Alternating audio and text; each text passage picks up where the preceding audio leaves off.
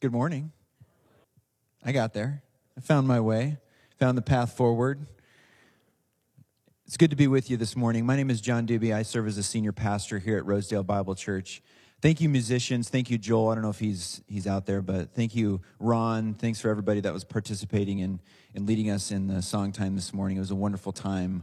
We're going to continue our worship this morning, and we have an opportunity to hear from a guest speaker that's with us this morning, my good friend David.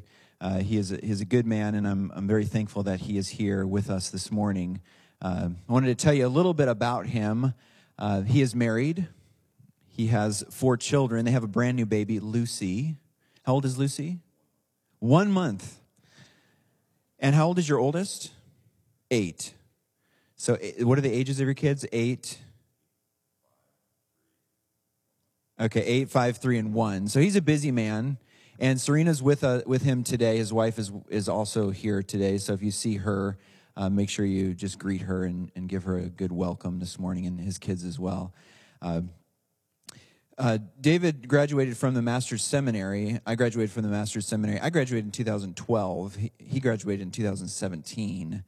So we actually didn't overlap. But I don't know, Danny, did you?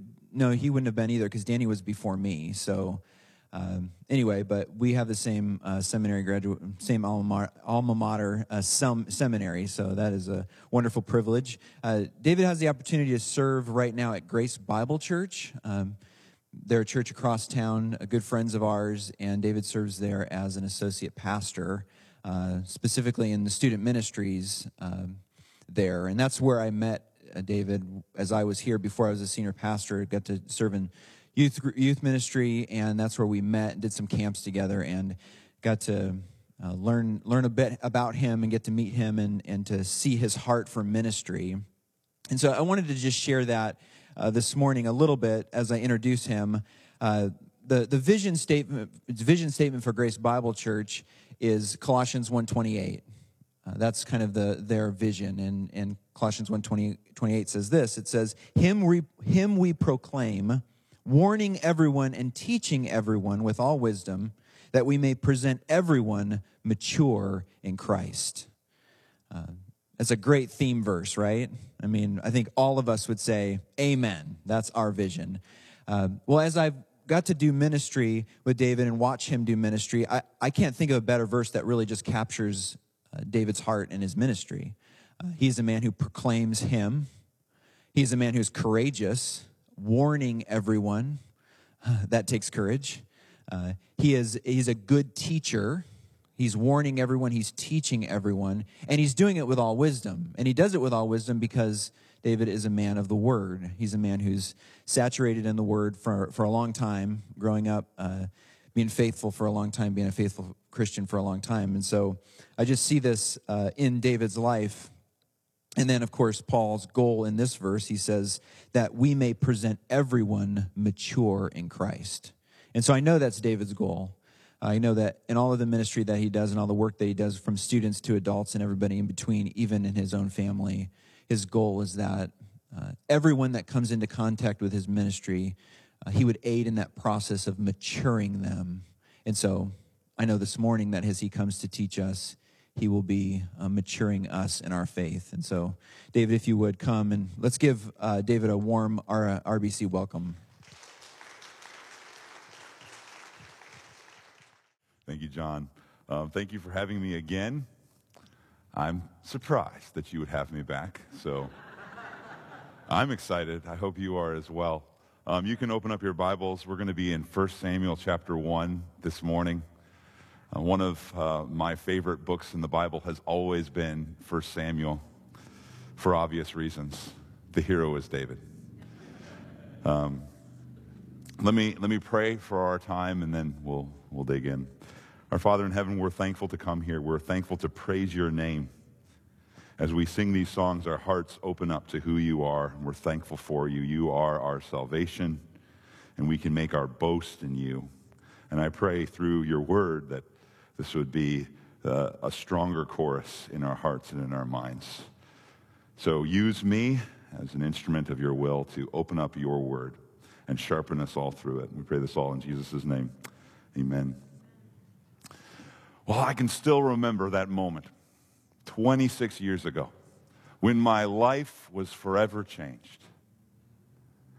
And no, it may be not the moment you're thinking of. It is the moment that I became a Star Wars fan. Now, I didn't know where my dad was planning to take me. I didn't even realize what movie I was about to see when we entered the theater. All I knew as I sunk into those movie theater seats, I was excited. This was going to be good. And the moment I became a Star Wars fan actually wasn't when all the lightsabers were flashing and all the star travel was happening. That wasn't the moment for me that turned me into a Star Wars fan. I became a Star Wars fan within the first minute of watching that movie. As soon as the words Star Wars flew across the screen, and there's this opening crawl. Some of you are completely confused about what I'm talking about. But for the other 85% of you, this makes sense. As the storyline crawl is moving across the screen, you're getting caught up. You're hearing the fanfare written by John Williams that just gets into you. And you don't know anything about the movie you're about to see, but all you know is, this is gonna be good. Right? Sometimes opening credit scenes are like that, especially in the older movies, right? Like the Hitchcock movies. They say you can hear every theme in a Hitchcock movie that's going to be in the entire movie in the first opening credits of the movie, right? All of it is right there in the opening credits. That's kind of how Star Wars is too. It's hinting at you, this is what you're going to experience. You're going to experience a lot of twists, turns, ups, downs, and at the end of the day, it is going to be an exciting ride. There's nothing like opening credits to a movie. And I would suggest to you today that 1 Samuel 1 and 2 should play in your minds like the opening credits of 1 and 2 Samuel. This is getting you up to speed really quick. This is hinting at themes, twists, turns, glorious theology that you are going to see and learn about and enjoy in this entire book. And you don't know the faces yet that are behind these themes, but you're already getting familiar with them. That's how 1 Samuel 1 and 2 plays. Now, a story of a weeping woman might seem like an odd place to begin. A story about battles, giants, coups, swordplay, and God's move to establish his human king and set him on his earthly throne in fulfillment of his Abrahamic promises. It might be strange unless you look at this story like opening credits of a movie. God is using this story to reveal larger themes, the depths and heights of the story that is to come. And these are the themes that we'll see all throughout 1 Samuel. So if you get 1 Samuel 1 and 2, you get the whole book of Samuel in a way. So then what are these opening credits in 1 and 2 Samuel? Well, we do find a weeping woman in Shiloh, and she's got a problem. It says in verse 7, she is weeping and she won't eat. Now, in some ways, her problems seem outside of her control.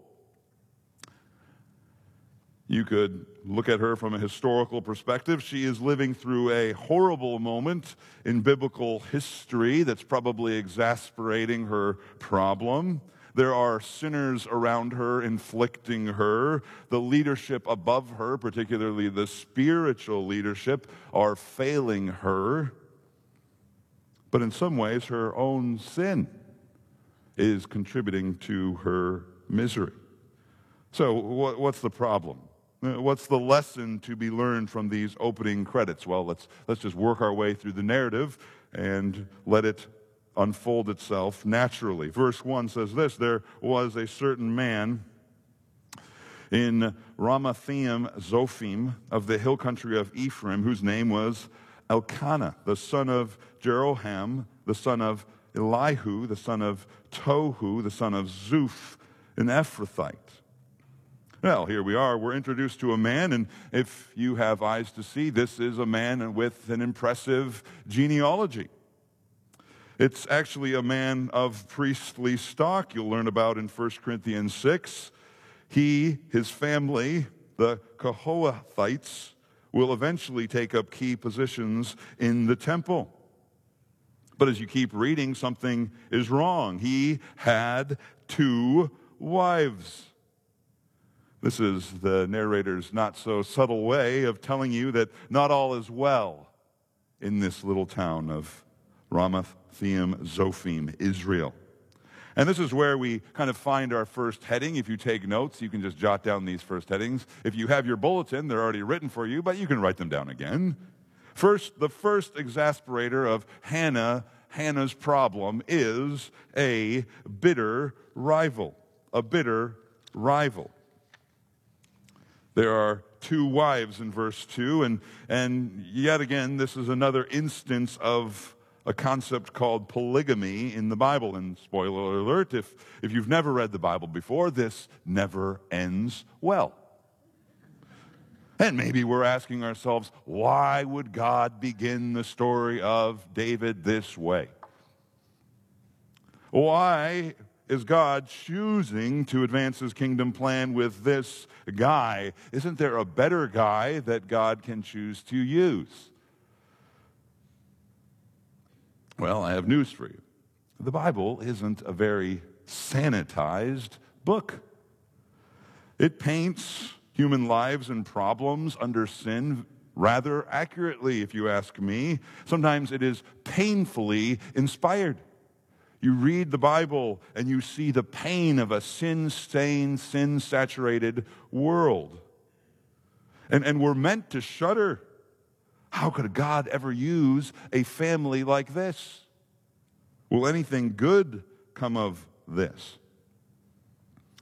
Now, if you think about it, I believe this actually makes the Bible more pastoral and more helpful. It surprises us again and again with the grace and mercy of our God as he condescends with promises, with his presence, and with his powers into our real sin-stained lives and our sin-stained problems. This is the God who we serve and we worship. But let's just talk a little bit more background before we begin here. What is polygamy? Is the Bible endorsing it here? The Bible paints a consistent picture of multiple wives. It's painful and problems. But surprisingly enough, polygamy is never explicitly condemned in the Old Testament. At the same time, it's not approved either. It's clearly outside of God's Genesis 2 plan. God gives dozens of examples, and this chapter being one of them, for why multiple wives is a very bad thing. And perhaps there's wisdom in all of this. It's similar to good parenting strategies. Sometimes it's not as effective to just tell your kids, don't smoke, as it would be to bring your kids to a nursing home or a hospital and show them bed after bed of those lives that have been destroyed by cigarettes' consequences. Perhaps that's also why the Bible just gives us example after example. Also, you could look in the New Testament. It's clearly condemned there, so the Bible is not silent. If anything, Jesus holds a very high standard. You should even have a 2-wived heart inside of you. You should be a husband of 1 wife. Well, so then why did polygamy happen? Well, it may actually surprise you to hear that polygamy wasn't really that popular in the ancient world either. They, as it turns out, didn't need revelation to figure out that this caused more problems than it helped. You needed a lot of money to support multiple wives and all the children that they would produce. And, as we'll see in our story, 2 wives could present a lot of bitter rivalries in the home. So it wasn't a very popular thing. So then why did Elkanah have 2 wives? Well, there's many reasons for it. More wives could, in one sense, increase your wealth and your prestige. More wives could produce more children and help you run the family business. But most likely, a second wife could solve the problem of the first wife. That problem being barrenness. Your first wife can't have any children, so you take a second wife. Why were children so important? Well, you needed family care. Family care was like your future nursing home in a way. It was your insurance policy after you couldn't work anymore. Your family could take care of you. Also, you needed family to be inheritors. Kings without children could lose vast amounts of wealth. You needed a family line. Without descendants, you'd have no one to pass on your name or your land. And that's most likely why Elkanah had multiple wives. He was a man of his time who needed children. Matter of fact, look at your Bible, verse 2. It says this explicitly, right? He had two wives. The name of the one was Hannah, and the name of the other was Peninnah. And Peninnah had children, but Hannah had no children. See, this was Hannah's problem. She was not producing any heirs. She was, at least in a social context, a worthless wife. Now, in the ancient Near East, a barren woman could be ostracized. They might not always be outcast physically, but they certainly were lowered in social standing. And in Israel, children were considered a blessing. Psalm 127, 3-5, right? Children are a blessing from the Lord. Happy is the one whose quiver is full of them. But to have none, well, God must not like you very much. Perhaps that was the thought. And jump down to verse 6. We see her rival, that is Peninnah, used to provoke her grievously, to irritate her because the Lord had closed her womb. Notice there is a spiritual problem here. The Lord is keeping her, and that is what Peninnah is pestering her about. But we also see in this verse that Hannah isn't the only one with a problem. Just because Peninnah has children does not mean Peninnah is happy. She is a bitter person who pesters her rival. Now, judging by the order of the wives and the order in which they are introduced to us, we are left to suspect that Peninnah was indeed the second wife, and this is lashing out that is a result of bitterness in her heart. She is a bitter person, and bitter people are never happy until you become as bitter and unhappy as they are. Now, that being said, both women, in a sense, I would say, grab our compassion a little bit, right? In the eyes of Genesis 2, we can say, this is not good. Nobody is a winner in these sorts of problems, but we've got to admit, both women here share a part of the problem. Both women, yes, have external circumstances beyond their control, but we see both women are using their circumstances as an excuse to sin. What was both of their sins? Well, let's look at it. Peninnah, real quick, her sin, she lashed out bitterly against Hannah by reminding her, maybe day after day, of her worthlessness. There's a certain commentary that I always read, Del Ralph Davis. I always read him when it comes to Old Testament narrative. He is rich with insights and theological precision, and he also has a way of bringing the text to life. And he kind of imagines a scene at the family dinner table that really shows you what Peninnah perhaps was like. So we're using our imaginations here, but this is very interesting to me. Here's Peninnah. Now, do all of you have food? Dear me, there are so many of you, it's hard to keep track. Mommy, Miss Hannah doesn't have any children. What did you say, dear? I said, Miss Hannah doesn't have any children. Miss Hannah? Oh, yes, that's right. She doesn't have any children. Doesn't she want children? Oh, yes, she wants children very, very much. Wouldn't you say so, Hannah? Don't you wish you had children too? Doesn't Daddy want Miss Hannah to have kids? Oh, certainly he does, but Miss Hannah keeps disappointing him. She can't have kids. Why not? Why? Oh, but because God doesn't let her. Doesn't God like Miss Hannah? Well, I don't know. What do you think? Oh, by the way, Hannah, did I tell you I'm pregnant again? You think you'll ever be pregnant, Hannah? Now, that's Peninnah's side of the table, perhaps.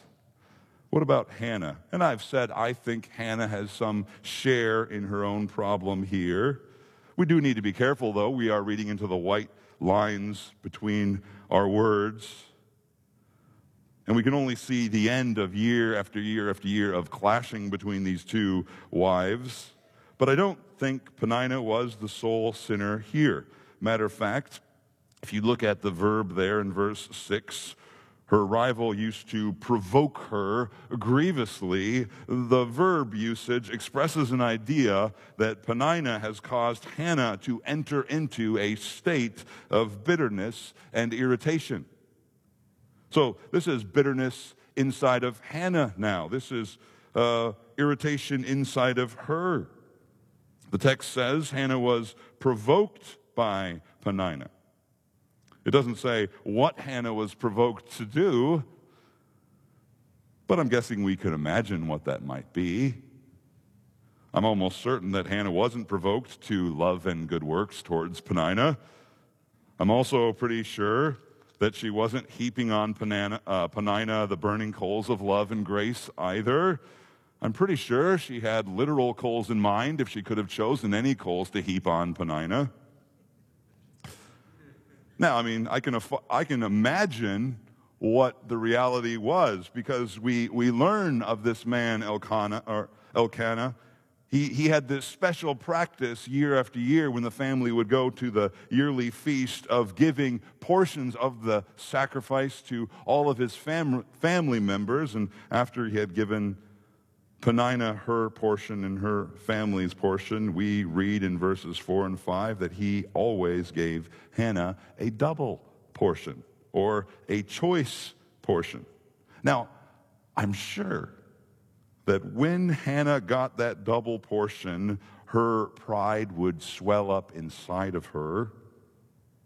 And as Peninnah maybe would trot her children before Hannah, Hannah was also sure to let Peninnah see the extra love that she had received from her husband as well. And even though Hannah didn't have any children, she had something that her rival could never have. And this is always what she wanted to communicate.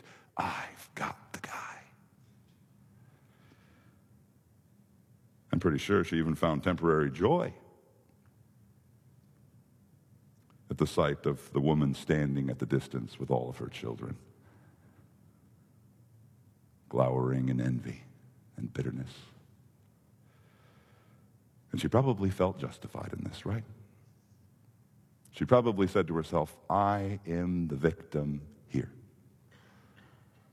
I deserve this.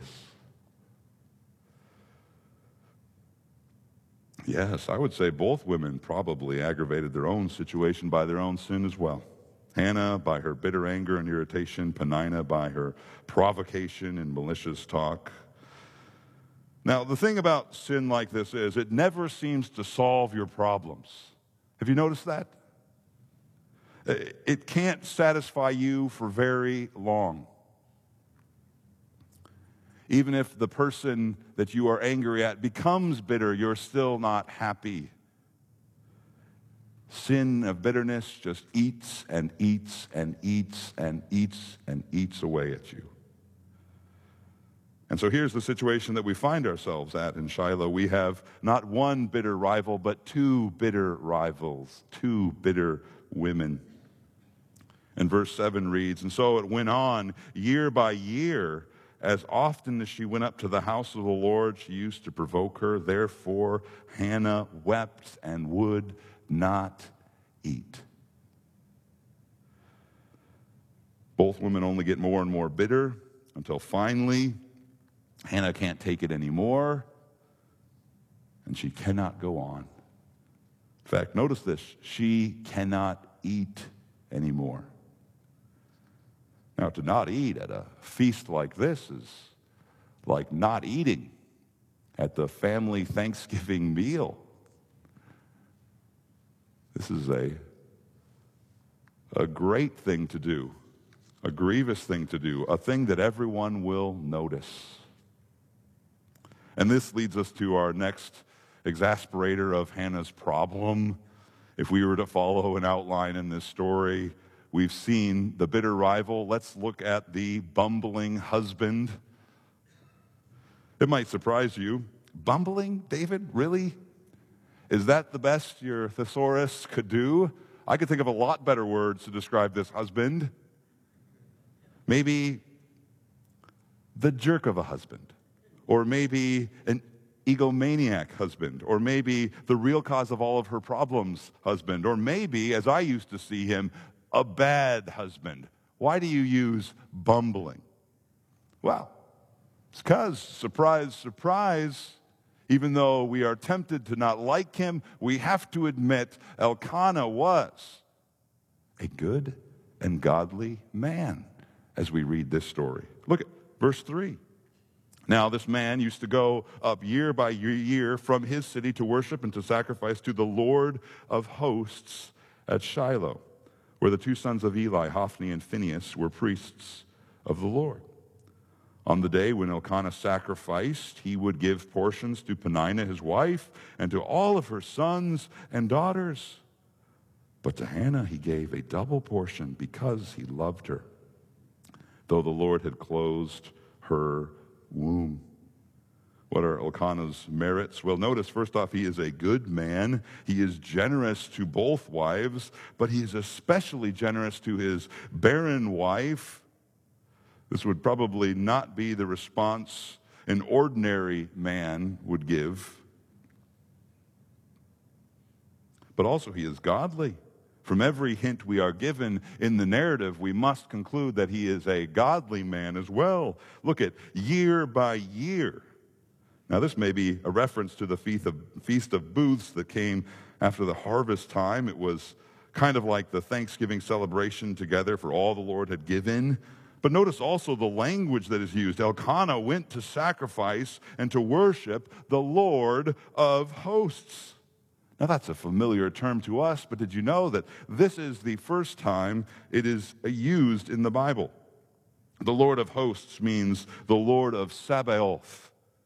It means the God who rules and reigns over all of heaven's armies. He has total resources. He has complete command at his disposal. This is the Lord of hosts. And notice this, we also find this very same title on the very lips of Hannah herself. What does this mean? It means Elkanah was a good and godly man who taught his family about the Lord that he worshiped. Matter of fact, when you see Hannah's prayer in chapter 2, it is saturated with theology. And even though we don't really like Elkanah very much, we have to admit he is a good and godly man. And we find, in spite of Hannah's condition, that he loved her. She wasn't ostracized like others in her situation might be. She was given an extra generous portion. He was sensitive to her, caring towards her. And this is particularly noteworthy of his character when you consider the times that he lived in as well. Now, I'm joking here. If you were to pull up a copy of, the Israeli Times of the day, the headings would be a little bit shocking and terrifying. Similar to how we feel about, balloons floating across our sky, except it's much worse. These were what the Israeli Times were saying in Elkanah's days. Here's one shocking heading for the local newspaper. Locals shudder under international pressure. This was not a good time to be a wealthy Israelite, by the way. At this time, the Israelite tribes were pressed between enemies on all sides. If you had money, you'd be in danger to raiding parties. Ammon was pressing from the east, Philistia from the west. Or how about this news article flashing before your eyes? Private fence sales are on the rise. That was a joke. They didn't have fences back then. But the other thing that was going on in these days was everybody was on their own. What is the repeated theme of the book of Judges at this time? There was no king in Israel. Everyone did what was right in his own eyes. Or how about this newspaper clipping? Shiloh ranks first in spiritual corruption. The high priest's sons were using their position and their power at the tabernacle to feast on their fleshly appetites and not serve the people of Israel. They were turning the house of the Lord into a place of prostitution and not worship. Now, in this context, it's no excuse for Elkanah, but his godliness shines out all the more. He was an unusual man of his day. He was a good and godly husband. And now, how does this good and godly husband lovingly speak to his wife in her greatest moment of spiritual need and emotional distress? Like a bumbling husband. Right? Look at what he says in verse 8. Hannah's not willing to eat, and Elkanah, her husband, said to her, Hannah, why do you weep? And why do you not eat? And why is your heart sad? Am I not more to you than 10 sons? Now, I suppose, in one sense, all the husbands in this room could be arguing that you got to give them points for trying. But in another sense, all the wives in the room are saying this: silence would have been wiser at this moment. His words to his wife read more like the get well cards from Job's friends at this point. And Elkanah's comforts probably hurt a lot. They probably hurt the most because of what he can't say. Notice what he did say, but then also think about what he can't say. He can't say to Hannah, Hannah, you are worth more to me than 10 sons. Can't say that. All he can say is, am I not worth more to you?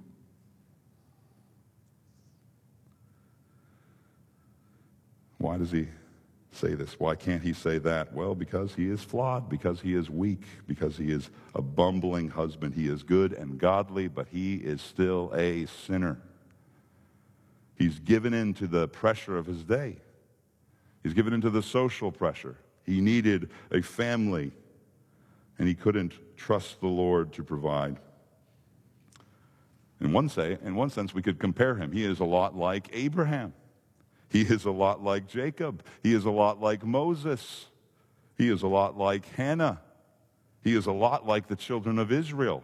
And yes, he is a lot like you and a lot like me. We like to make quick excuses for our sins. His life was hard for sure. Our life is hard for sure. But what made his life worse was his sinful responses to it. Just like it made Hannah's life worse, and just like it made Peninnah's life worse. Doesn't that just sound familiar? Your difficult circumstances are often a mixed bag of blame. And you can say whatever you want about your circumstances, but one way or the other, you and your sin have something to do with it. But here's where the tension continues to rise, and here's where things get particularly interesting as well. Hannah's life is bitter, and it feels beyond her control. Her And her husband's responses to those challenges have only brought them both lower and lower. And now Hannah can't take it anymore. She refuses to eat. And in her lowness, she can only watch her food grow cold. And look at what she does in verse 9. Then after they had eaten and drunk in Shiloh, Hannah rose. Now Eli the priest was sitting on the seat beside the doorpost of the temple of the Lord. She was deeply distressed and prayed to the Lord and wept bitterly.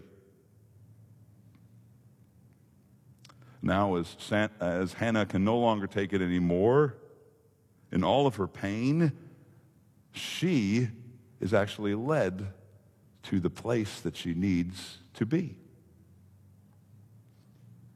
She is in a humble state. She is in a needy state. She is in a shameless state, you could say. She doesn't care what people think of her at all. And because of that, she has an amazing freedom and boldness before God that she didn't have before. Her prayer is simple, naively simple, you could say. It's as if she's praying as if God will hear her. And she's praying as if God cares about her problem. That is where her lowness has brought her. And isn't that just when prayers are the sweetest to you? It's when they are to me. When I'm most defeated and most humbled by myself and my situation. When I stop resisting God in my pride and go to Him in my need and cry out to Him. Her ache is real. Her ache is very real. But she's crying out to a God. But notice this, her ache is real, especially painful to her because her theology is actually strong. Some people have aches in this world because their theology is weak. Her problems actually come because she knows her God so well. Hannah's tears, they're real because she knows who her God is and what He can do, and that's why she's aching. How long? You could look at Psalm 6, for example. O Lord, do not rebuke me in your anger, nor discipline me in your wrath. Be gracious to me, O Lord, for I am languishing. Heal me, O Lord, for my bones are troubled. My soul also is greatly troubled. But you, O Lord, how long? Or you can look at Psalm 13. How long, O Lord, will you forget me forever? How long will you hide your face from me? How long must I take counsel in my soul and have sorrow in my heart all day long? How long shall my enemy be exalted over me? Let me put it this way. Hannah was a good and godly wife as well. She was a sinner, but she was godly. And you can see that she knew God even in the way she prayed. Verse 11, she vowed a vow to the Lord, said, O Lord of hosts, if you will indeed look on the affliction of your servant and remember me, and not forget your servant, but will give your servant a son, then I will give him to the Lord all the days of his life. No razor shall touch his head. Notice once again, she is offering prayer to the Lord of hosts. She's talking to a God who is big and powerful, who has purposes that are above her and beyond her. But she's also talking to a God who cares about her and her little problems. By the way, isn't this the way Christians are taught to pray as well? Matthew 6, Our Father in heaven, hallowed be your name, your kingdom come, your will be done. And then in the next breath, give us this day our daily bread. Keep us from falling. She has a genuine prayer to a true God that she knows. Genuine prayer is a mixture of great boldness and deep humility. She prays to a God of total resource, complete universal command, and she asks Him to remember her. Be mindful of me. Now, she's Not saying this because she believes that the Lord has somehow forgotten her or looked past her. She's saying, act towards me in a certain way. Remember me in your activity. It's not that Yahweh has forgotten her. Whoops, I didn't see you there, Hannah. This is covenant language, actually, that brings us right back to Exodus 2, verse 24. God heard their groanings, the children of Israel, when they're in Egypt. God remembered his covenant with Abraham, with Isaac, and with Jacob. God saw the people of Israel, and God knew. When God remembers, God is acting towards his people. That is what the prayer is. Act a certain way towards me in accordance to your covenant faithfulness and loyalty.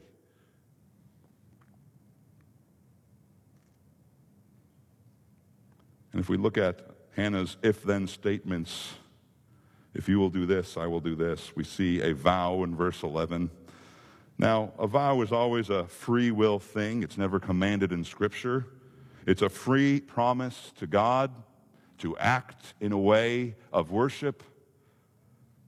And the question is, should we make vows like this? Remember, once again, narrative just reports. It doesn't prescribe. The lesson of Hannah is, hey, just make a vow, and you'll get whatever you want. No, the Old Testament doesn't command this, but it does legislate it. It says you should take your vows very seriously because the Lord takes them seriously. As a matter of fact, when we get to the New Testament, Jesus urges us not to vow at all. Why? Because God hears and cares for all of your words anyway. It's not some magical potion as people in his day were treating it. Matter of fact, Jesus would have us pray like this: Our Father, my Father in heaven, I plead with you to take this problem away. I'll live for you and worship your name if you do, because I believe that you would want to bring this to pass. But even if you don't, I'll still worship you and live for you. You are my God, and your way is always perfect and worthy of my praise. This is what this kind of prayer is. Lord, give me a chance to worship you. But even if you don't, keep my heart from valuing anything more than you.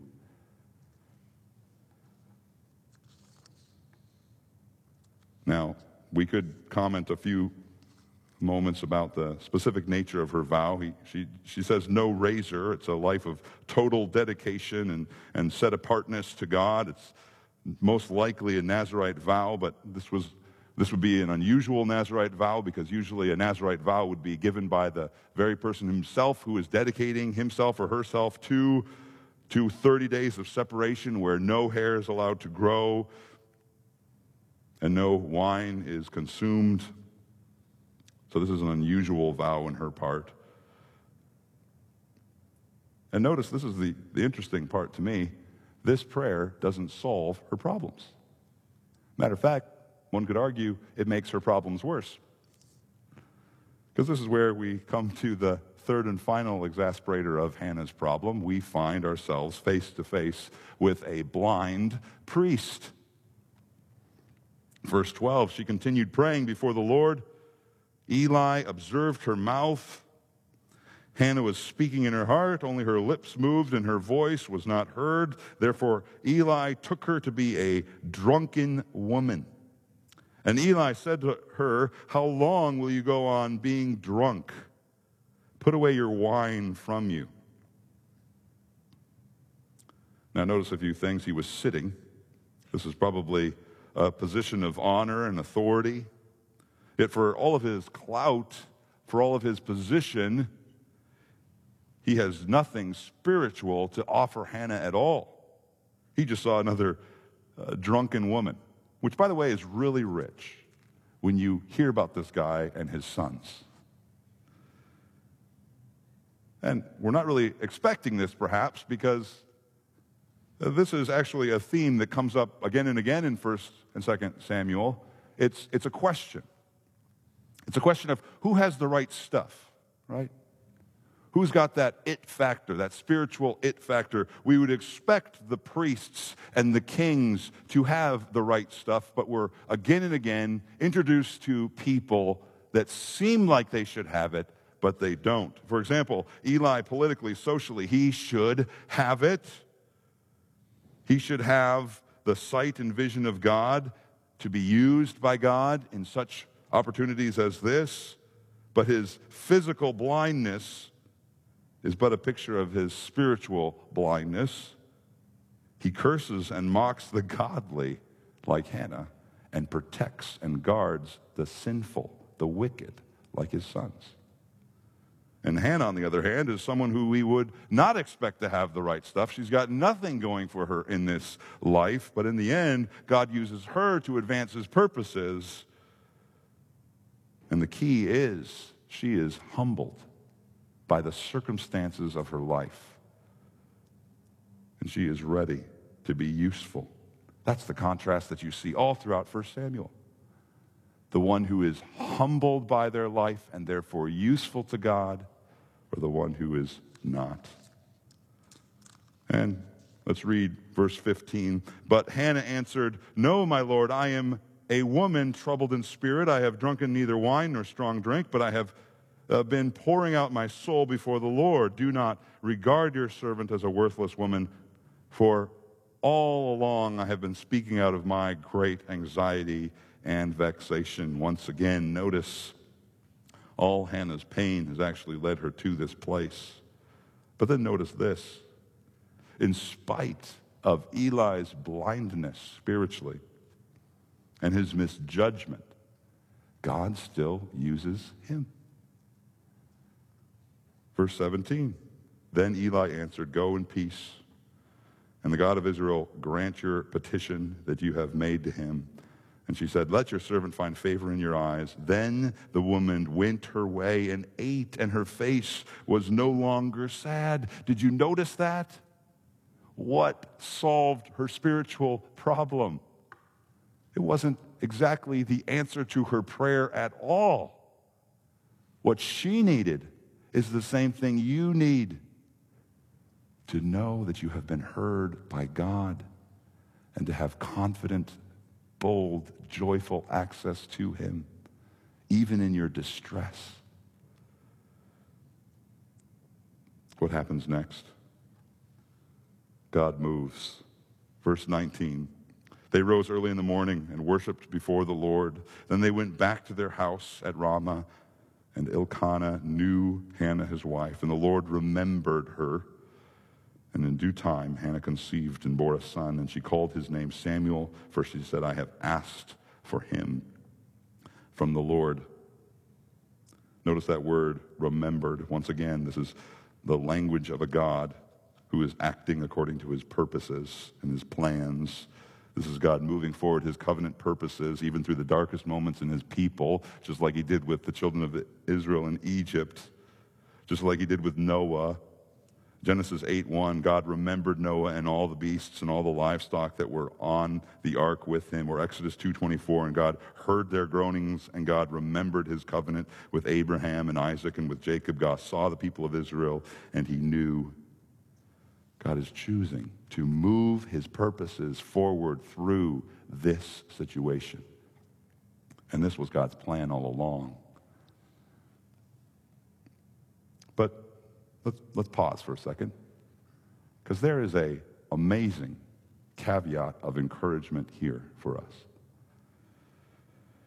Here God shows covenant faithfulness and loyalty to Hannah and to Elkanah through receiving and listening to the weakest of human priests.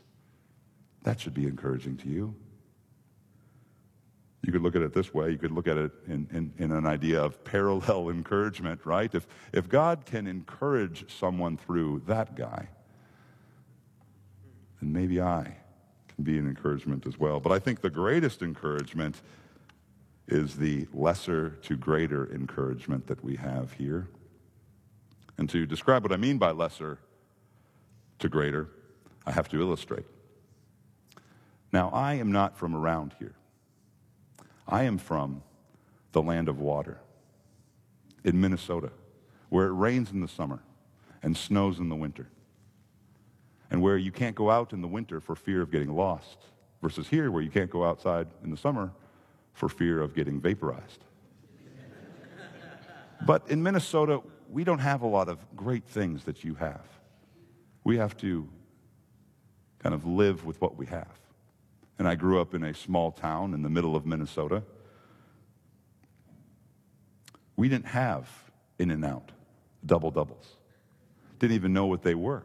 Never even heard of them before. But I knew what I did have because I could see it from the front door of my house. I could see the golden arches far away. It was McDonald's. It was the Big Mac. It gave me great joy as a young teenage boy. And it's kind of, this is a lesser to greater argument. I had no idea what I was missing out on.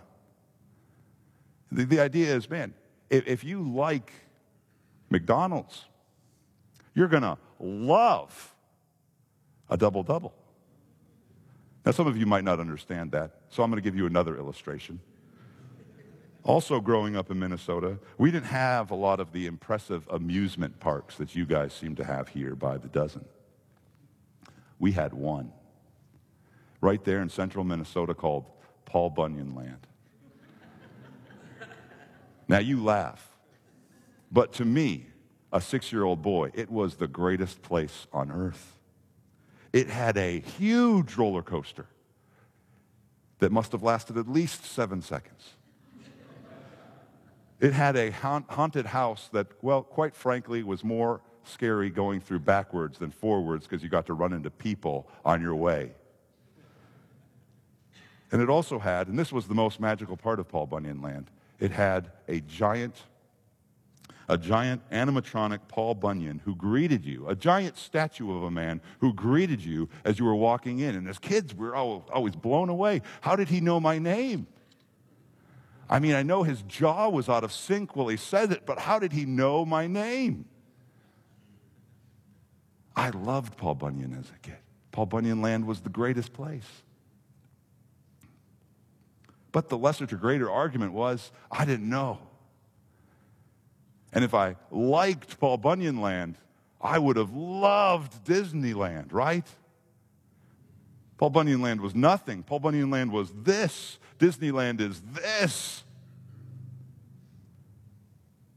And this is the lesser to greater argument that we see here. If you like the kind of way that God uses a high priest like Eli to minister to his people, you are going to love the way God ministers grace and peace and mercy to you in the person of Jesus Christ right now in heaven. If God can use a man like that, how much more does God use Jesus Christ, my high priest, right now to minister to my need as I boldly go to him in prayer? Jesus, it says in Hebrews 7:26 through 28, is perfectly pleasing to God at all times. In Hebrews 7:25, he saves his own to perfection, constantly interceding for them. In 1 John 2:1, Christ's position is a specific encouragement for believers who are still struggling and bumbling through this life in sin. Romans 8:34, we never face a day of condemnation before God or from our present circumstances, because Christ is for us before God. And we know this. Jesus Christ is the one who has suffered and died and paid for all of our sin. And he is the one who is even interceding for us now and bringing us all the way to heaven. If you like a terrible priest like Eli and the amount of encouragement he can give you, how much more encouragement is there to find in Jesus? Well, like God's patience with Eli, our time is running out. Let's quickly just summarize the rest. We see in chapter 1, 21 through 28, Hannah fulfills her vow to the Lord, and Samuel is brought into the service. Notice there again, she repeats that play on names. I have lent him to the Lord. And then in 1 Samuel 2, 1 through 11, Hannah offers a rich prayer to Yahweh, where she says things like, my heart exults in the Lord, my strength is exalted in the Lord, my mouth derides my enemies because I rejoice in your salvation. There is none holy like the Lord, there is none beside you, there is no rock like our God. Talk no more so very proudly. Let not arrogance come from your mouth, for the Lord is a God of knowledge, and by him actions are weighed. The bows of the mighty are broken, but the feeble bind on strength. Those who were full have hired themselves out for bread, but those who were hungry have ceased to hunger. The barren has borne 7, but she who has many children is forlorn. The Lord kills and brings to life. He brings down to Sheol and raises up. The Lord makes poor and makes rich. He brings low and he exalts. He raises up the poor from the dust. He lifts the needy from the ash heap to make them sit with princes and inherit a seat of honor. For the pillars of the earth are the Lord's, and on them he has set the world. He will guard the feet of his faithful ones. But the wicked shall be cut off in darkness, for not by might shall a man prevail. The adversaries of the Lord shall be broken to pieces. Against them will he thunder in heaven. The Lord will judge the ends of the earth. He will give strength to his king and exalt the power of his anointed one. And this really kind of brings the beginning, the opening credits of 1 Samuel to a conclusion. Notice the theme in verse 2, the Lord is our rock. That also is the theme in the final song of 2 Samuel, where David says the same thing, the Lord is our rock. And we see here God is glorious, sovereign, powerful, even in our weakness, to move forward with his kingdom purposes and produce a human king. Now, what is this opening credit sequence previewing for us? Well, in a sentence, this is 1 Samuel, 2 Samuel. This is our entire preview that we've seen here. God delights to use improbable circumstances and improbable people to move forward with his powerful kingdom purposes. And that's the message that we see again and again in 1 Samuel. God delights to use improbable circumstances and people to move forward with his powerful kingdom program. The question is, will you be humble before him? Not will you be great before him, but will you be humble before him? This is what we've seen. We've seen improbable circumstances and people. Notice, God doesn't wait for Israel to pull themselves together, to act, to invade. They aren't left on their own. The longer God leaves people on their own, the worse they get. And God, notice, he delights to use improbable circumstances and people. This is God's MO, you could say. He sometimes intentionally seems to wait for us to be on our last rung before he invades.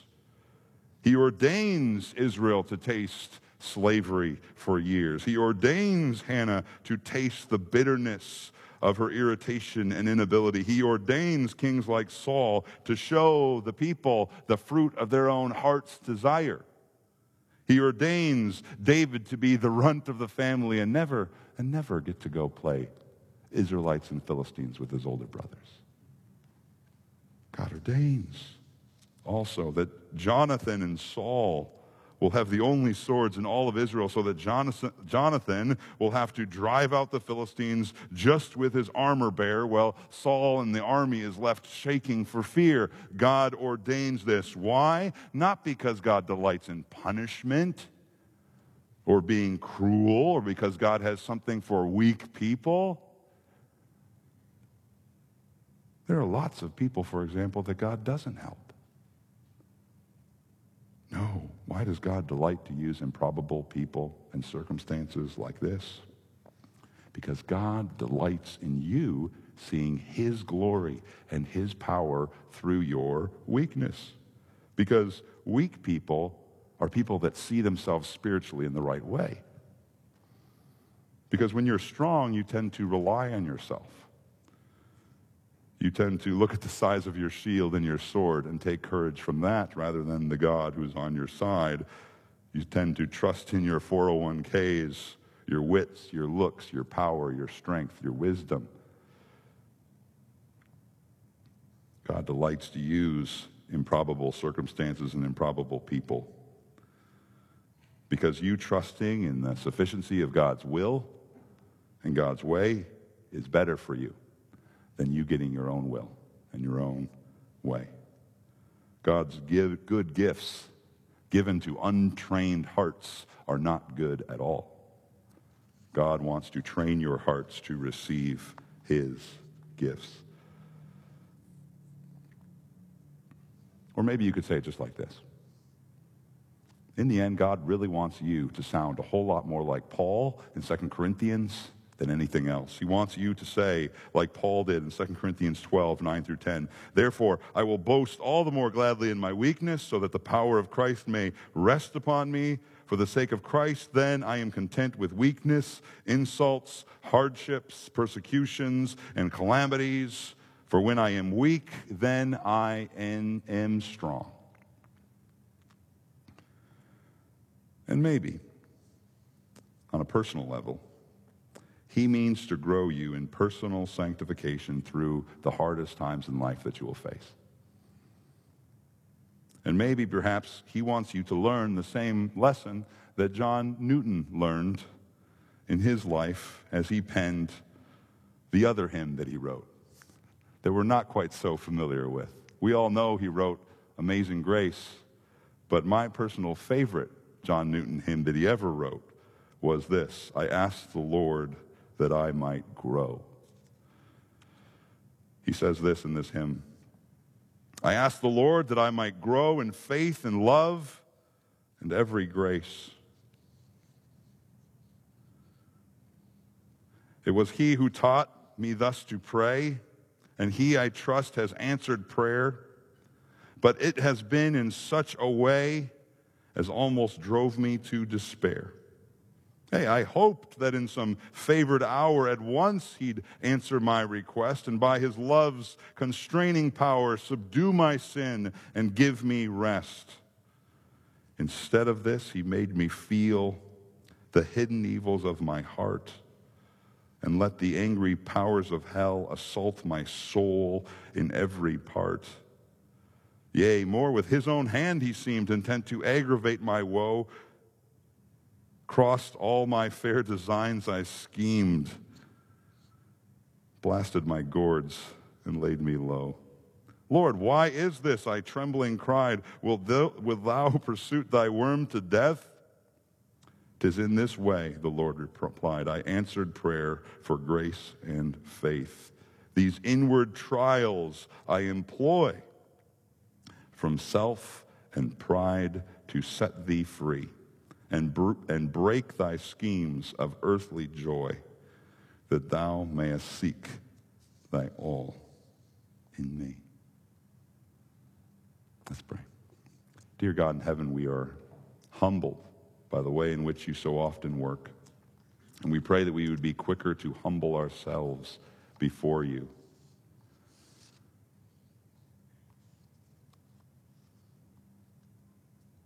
We pray that we wouldn't hold up the things in our life as greater treasures than you, but we would come to you in our weakness and cry out to you for strength and for grace, and that we'd be able to receive all the good things that come to you with the right hearts.